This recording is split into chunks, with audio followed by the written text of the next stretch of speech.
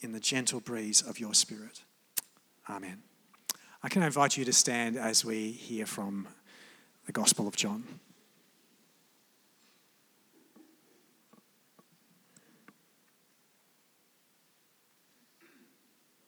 Holy Gospel according to St. John, 14, beginning at the 8th verse.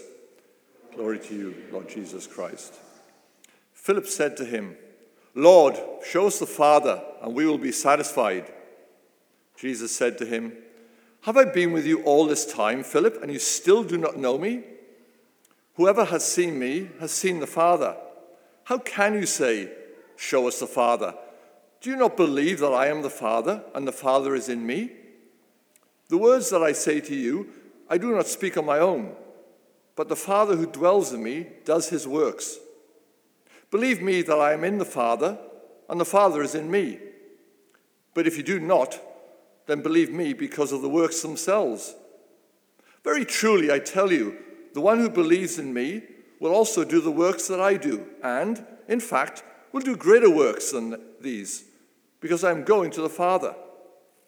I will do whatever you ask in my name, so that the Father may be glorified in the Son. If in my name you ask me for anything, I will do it. If you love me, you will keep my commandments. And I will ask the Father, and he will give you another advocate to be with you forever. This is the Spirit of truth, whom the world cannot receive, because it neither sees him nor knows him. You know me, because he abides with you, and he will be in you. This is the gospel of the Lord.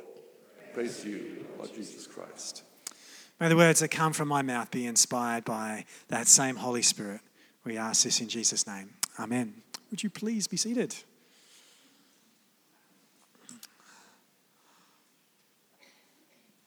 I talk to clergy who are a little bit older than me, and they often tell me how they have filing cabinets full of old sermons and how they often pull them out when the time is right. And there's a little bit of a joke of why clergy move every 3 years is so they can recycle their old sermons. I'm sure that's not true. But I don't keep mine in filing cabinet. I keep mine on a file on my computer. And I do often read back my old sermons. One of the greatest reasons I have for not preaching the same sermon again is because when I do that, I find out how bad it was the first time round and all the mistakes that I made in it. I mean, as I was doing that this week, I realised that in my time in church leadership, there have only been 3 occasions that I haven't preached about Pentecost. But all of the times that I've preached on Pentecost Sunday have all used the passage from Acts of the Apostles, the one that inspired the video that we saw at the beginning of our service. The tongues of fire, the different language being spoken by each one of the apostles so that everybody could hear it in their own language. And Peter's first ever sermon, resulting in the birth of the first church with 3,000 people. In fact, it's probably a little bit more than 3,000 people. Numbers are important. You've got 3,000 converts. You've got the 12 disciples. You've got the 70 or so people who were probably around Jesus at the time. So it's probably closer to 3,100 was the size of the first church. That's right. The first church was a mega church. I know there's often some criticisms of mega churches, but our first church was a mega church. The Acts passage is a great story. I love the drama. I love the action and the movement. And of course, I love the clear evidence of the power and work of the Holy Spirit. Each year, however, our little book of instructions of what readings we should use always pairs this passage with a part of John's Gospel where Jesus talks to his disciples about the Holy Spirit. I think it's one of the rare occasions where we find in the church's year the words of Jesus are constantly overshadowed by another part of the Bible. The section of John's Gospel where Jesus teaches his disciples about the Holy Spirit, the whole chunk is known as the farewell discourse. Jesus' last teaching to his disciples before he is arrested. So the tone is very different to what you find in the Acts of the Apostles. It doesn't have anywhere near all the action and the drama and the movement. There's no adventure. It's a private conversation with the closest people to Jesus. And it's interspersed with prayer. It's a little bit like a small group or a Bible study. So to mix it up a little bit this year, while not completely abandoning the passage from Acts, I did want to pay a little bit more attention to what John's Gospel and Jesus' words say about the Holy Spirit. John, in this passage that Paul read for us this morning, doesn't actually use the term Holy Spirit.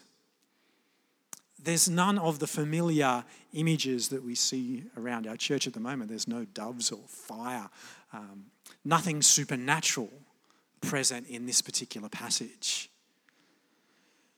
The term in John's Gospel, in Jesus' words, is parakletos, which we read in our translation as advocate, another advocate. And that particular word has always been a bit of a challenge for Bible translators to convert, particularly to English. I'm not sure how it goes in other languages, but in English it's become a little bit of a challenge. If at home you've got an old King James version of the Bible, some people say that that's the only version of the Bible, as if King James was actually present when the Bible was written, but he wasn't. But it's a good version, and that says comforter as a translation of parakletos. The New King James Version says helper. The Revised Standard Version and the NIV Bible, that I know many people have an NIV in their home, uses the word counselor. The translation that we read this morning, advocate. And the New Jerusalem Bible converts parakletos to the very common English expression paraclete. I'm sure you use that in your everyday language. Have you seen the paraclete? Oh, you're a really good paraclete. Maybe we should bring paraclete back into the vernacular.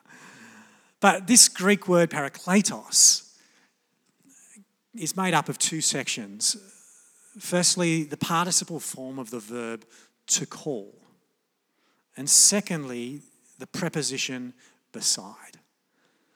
So in the context of Jesus' words, parakletos means one who has been called to the side of another. While the Acts passage that Luke shares with us has the coming of the Holy Spirit in a very public and noisy way, in John, it seems much more subtle and intimate. And at the end of the farewell discourse, we hear this passage. When he had said this, he breathed on them and said to them, "Receive the Holy Spirit." Much more gentle, isn't it? The gentle breath of Jesus. Now, I did want to quickly just allay any fears and concerns, because you might be saying to yourself, well, hang on, Luke says that the Holy Spirit doesn't come until Pentecost, but John's Gospel says Jesus breathed and the Holy Spirit came upon them. How does that work? And particularly when you're talking with people who aren't Christians and who have the mind to try and find fault and failing in everything we do, but including the inconsistencies we can find in the Bible, might say, well, okay, you either got to pick whether John's right or Luke's right, and one of them's wrong. How do we deal with this? Well, interestingly, the Holy Spirit is actually referred to throughout the Holy Scriptures, including the Old Testament. Number of occasions the Spirit of God is referred to. And so, me personally, I don't have an issue with a different expression or understanding of the Holy Spirit or revelation of the Holy Spirit happening before Jesus, a different revelation of the Holy Spirit happening during Jesus' presence with us on earth, and a different revelation of the Holy Spirit happening after Jesus ascended into heaven. It makes sense to me as a believer in the Trinity, but we get more on that next week for Trinity Sunday. And it's actually backed up with what the Bible says. But if you've ever had concern, reservation, or confusion about the Holy Spirit, then I think the Gospel of John and the farewell discourse and the passage we have before us today is a great place to start. Growing up, I definitely had some significant issues with the Holy Spirit. When I was about 10 or 11 years old, the same age that my youngest son is now, my parents took me to a strange church. My parents were training to be, my dad was training to be a priest at theological college at the time, so I was starting to get used to going to all these new strange churches. But this particular one was the strangest one that I'd been to. Partway through the service, all of a sudden people started to fall over. And weird things started to happen. And there's no other way of saying it, but as a 10-year-old or 11-year-old, it freaked me out. And I don't remember anybody ever explaining what had happened to me. I certainly didn't understand what had happened, so much so that I really didn't want to, and if anybody brought up this Holy Spirit stuff, I didn't want to go anywhere near it for a long time. Ironically, it took to my early 20s before I was prepared to go deep and really explore the nature of the Holy Spirit in general, but also the nature of the Holy Spirit in and through me. And the environment for which I felt comfortable enough to do that was actually a John's Gospel style environment, not an Acts of the Apostle styles environment. It was within my Bible study at the time. While the Acts and also the epistles following the books after Acts does detail some of the more supernatural aspects of the Holy Spirit, in John's Gospel we get a better understanding of the relational side of the Holy Spirit. When we look at John's Gospel, we see very clearly that if we want to know how the Holy Spirit will function and how the Holy Spirit will function with us, then John's Gospel says all we need to do is look at the life of Jesus and his 3 years of ministry. As Jesus has been with us in that ministry, so too the Holy Spirit will be with us, the church, for eternity. In John, we see that the action and the nature of the Holy Spirit is wholly consistent with the nature of God and the person of Jesus, which again should not surprise us because they are all God, Father, Son, and Holy Spirit. But more on that next week. When we look at this particular word, parakletos, the Bible translations translate it a number of ways, but there's even more ways of looking at what this word means. Advocate, comforter, helper, intercessor, consoler, guider, aider. When you look at those 3 years of Jesus' ministry, don't you see all of those things in the person of Jesus? Jesus the advocate, Jesus the comforter, Jesus the helper, Jesus the intercessor, the consoler, the guider, and the aider. You do see more. But simply put, the Holy Spirit is the presence of God called beside us. But this simple relational description has profound and powerful impact. Or at the very least, it should. You not only get the parakletos nature of Jesus in the Gospels, you also get Jesus, the miracle worker. You get Jesus, the truth teller, the table turner. And you get Jesus, the resurrected and ascended Saviour. It's not an either or. It's a both and. But starting with this parakletos nature can be a great way for us to open up further to the Holy Spirit. And John's Gospel and Jesus' words compel us to go further and to go deeper with the Holy Spirit. I love how at that first sermon on the day of Pentecost, we get, of all the disciples that's going to deliver it, it's Peter. You remember Peter in the Gospels? He's the guy who always gets his words wrong. He's always saying stupid things and Jesus has to correct him. He's the one who denied Jesus 3 times. Yet, on this occasion, he preached about not the topic of the day, not what's going on in the world. He preached about Jesus in a way that the people who had gathered from 15 different nationalities from a Jewish background could understand by going back to the prophet Joel.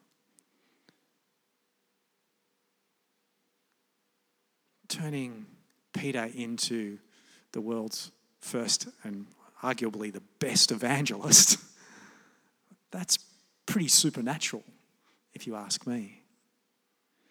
And while we're on this passage from Acts, we should really pay attention to the fact that the gift that is given to the disciples on this day, this revelation of the Holy Spirit, is not expressly for them, but for those who were outside of their intimate group, those who are outside the Jesus movement, those people who had been displaced in a language world not of their own. And we shouldn't miss this. That part of the spiritual gifting of the Holy Spirit is not for us to hold on to selfishly so that we're just constantly feeling warm and fuzzy all the time. But it's for those outside listening to our words and our actions. Seems that one of the marks of the Holy Spirit is that it empowers us to connect to others. And as the church 2,000 years later, our need to position ourselves towards others outside of ourselves, I for one believe it has never been greater than those days of the early church. I believe that there is a greater need for this and a greater need for the greater things. And this is what's foreshadowed in John's Gospel. Greater things. In verse 12 of this passage, Jesus says, "Very truly I tell you, the one who believes in me will also do the works that I do, and in fact will do greater works than these." Just hang on that for a moment. We could do works just like Jesus. If you didn't think that was a bar high enough to jump over, Jesus says we'll do greater works than we read about in the Gospels. Because Jesus is going to the Father and we are his body. the disciples experience the parakletos of the Holy Spirit in the lead up to Jesus' arrest, during his death on the cross. The parakletos of the Holy Spirit is present when Jesus is resurrected and appears to the disciples. The parakletos of the Holy Spirit is with them as Jesus is ascended and they're left by themselves. But it's when we get to the day of Pentecost, that's when we start to see some more of the greater things. I wonder, do we actually believe that greater things are possible? Are still possible? Or maybe we're just happy enough with the parakletos part. It strikes me, though, that you need the parakletos to get the greater things. And you can't have greater things by wiping away all the parakletos. Earlier this week, I was hanging out with one of our congregation members from this service, and I did warn him that I was going to steal one of his expressions for my sermon. So this one is copyright 2019 Dickon Harding, who had an expression when he was encouraging us as Christians to have a life of fiery passion. I like that. And it's an expression that stayed with me most of the week. And as I've been thinking and praying about it, I came up with a mathematical formula. I'm an accountant. Not only am I a New South Wales fan, there's another sin in my past that I'm an accountant. And my brain works that way, I'm sorry, but it made sense to me that parakletos plus greater things is a life of fiery passion. Do we have that? Do we have both of those working together? Or at different points in our lives, can we look back and say, oh, that was a parakletos moment, parakletos season. Wow, that was greater things. I'd encourage you sometime this week to spend some time reflecting on your journey with Christ and to see those evidences. And I have no doubt that you'll find them. As a believer in Jesus Christ, we have parakletos, but we also have greater things. And when we're aware of that, and when it's active, what happens? A life of fiery passion. And so we ask ourselves as we sit here today, is our vision big enough? But more on that next week. I'll build up next week. I'm going to have to preach good next week, aren't I? Jesus says at the end of this particular section, at verse 26, "But the Advocate, the Holy Spirit, whom the Father will send in my name, will teach you everything and remind you of all that I have said to you." So as we know already that the Holy Spirit is the presence of God, but it's the presence of God that reminds us of who Jesus is, what Jesus did, and all the promises of Jesus, causing us to change our focus, to seek first. You might have heard that expression once or twice this year already. To have a seek first focus. From that, bumbling fools like Peter can preach sermons that convert 3,000 people. That's got to be greater things, doesn't it? That's got to bring hope.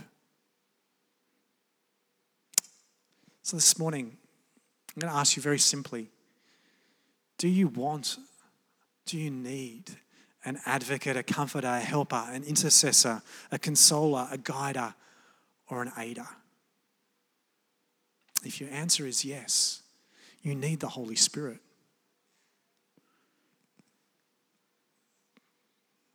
Do you want greater things? Do you believe for greater things? for yourself, for your friends, for your family, for your community, for this world, for the church. The only way that can happen is when we realize our need for the Holy Spirit. And the evidence of the Holy Spirit is a life of fiery passion. And I can think of nothing better than to position ourselves to those outside the Jesus movement of today than the church, the body of Christ, living lives of fiery passion.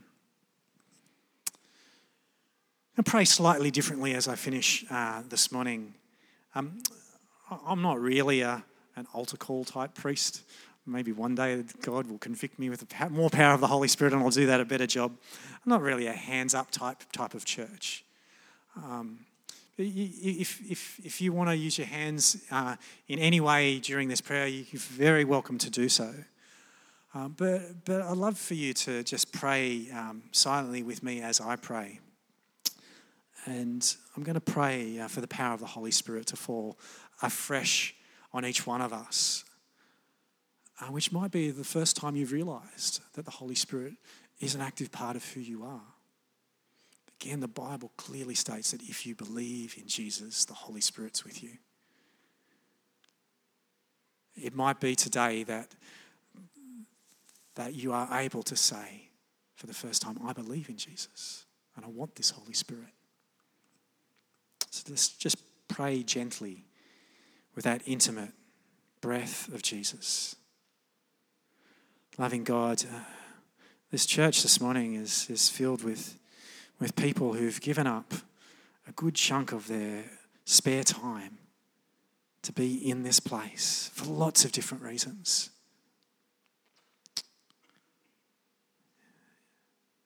Around us are people who are just yearning for your parakletos, who need an advocate, who are going through difficult times and need someone to comfort, to help and console them, who don't have the words and they need someone to intercede on their behalf, or are really struggling for direction and need your parakletos of your Holy Spirit. So come powerfully, Holy Spirit, and rest gently on your people. Show them the intimacy of your love. Show them the realness of the relationship that you promise. Lord, amongst us there are people who are just longing for greater things, that are looking at their lives, our church, the world, our community, and realizing that there's more. There must be more. Many of us haven't had the faith brave enough to believe that your works can actually move mountains and that greater things are yet to be revealed. So come, Holy Spirit, fill us afresh as you did with the disciples on that day of Pentecost. Help us to be more aware of your greater things at work. Help us to pay attention to those people around us who are ministering in your name, in languages that we're not used to speaking, but are powerfully revealing your love. But most of all, Lord, help us to be bearers of those greater things, to be revealers of those greater things. We believe that you've chosen us and that you will work in and through us. And so we wait expectantly for greater things in your name. Amen. Would you stand with us as we give thanks for those greater things and sing together?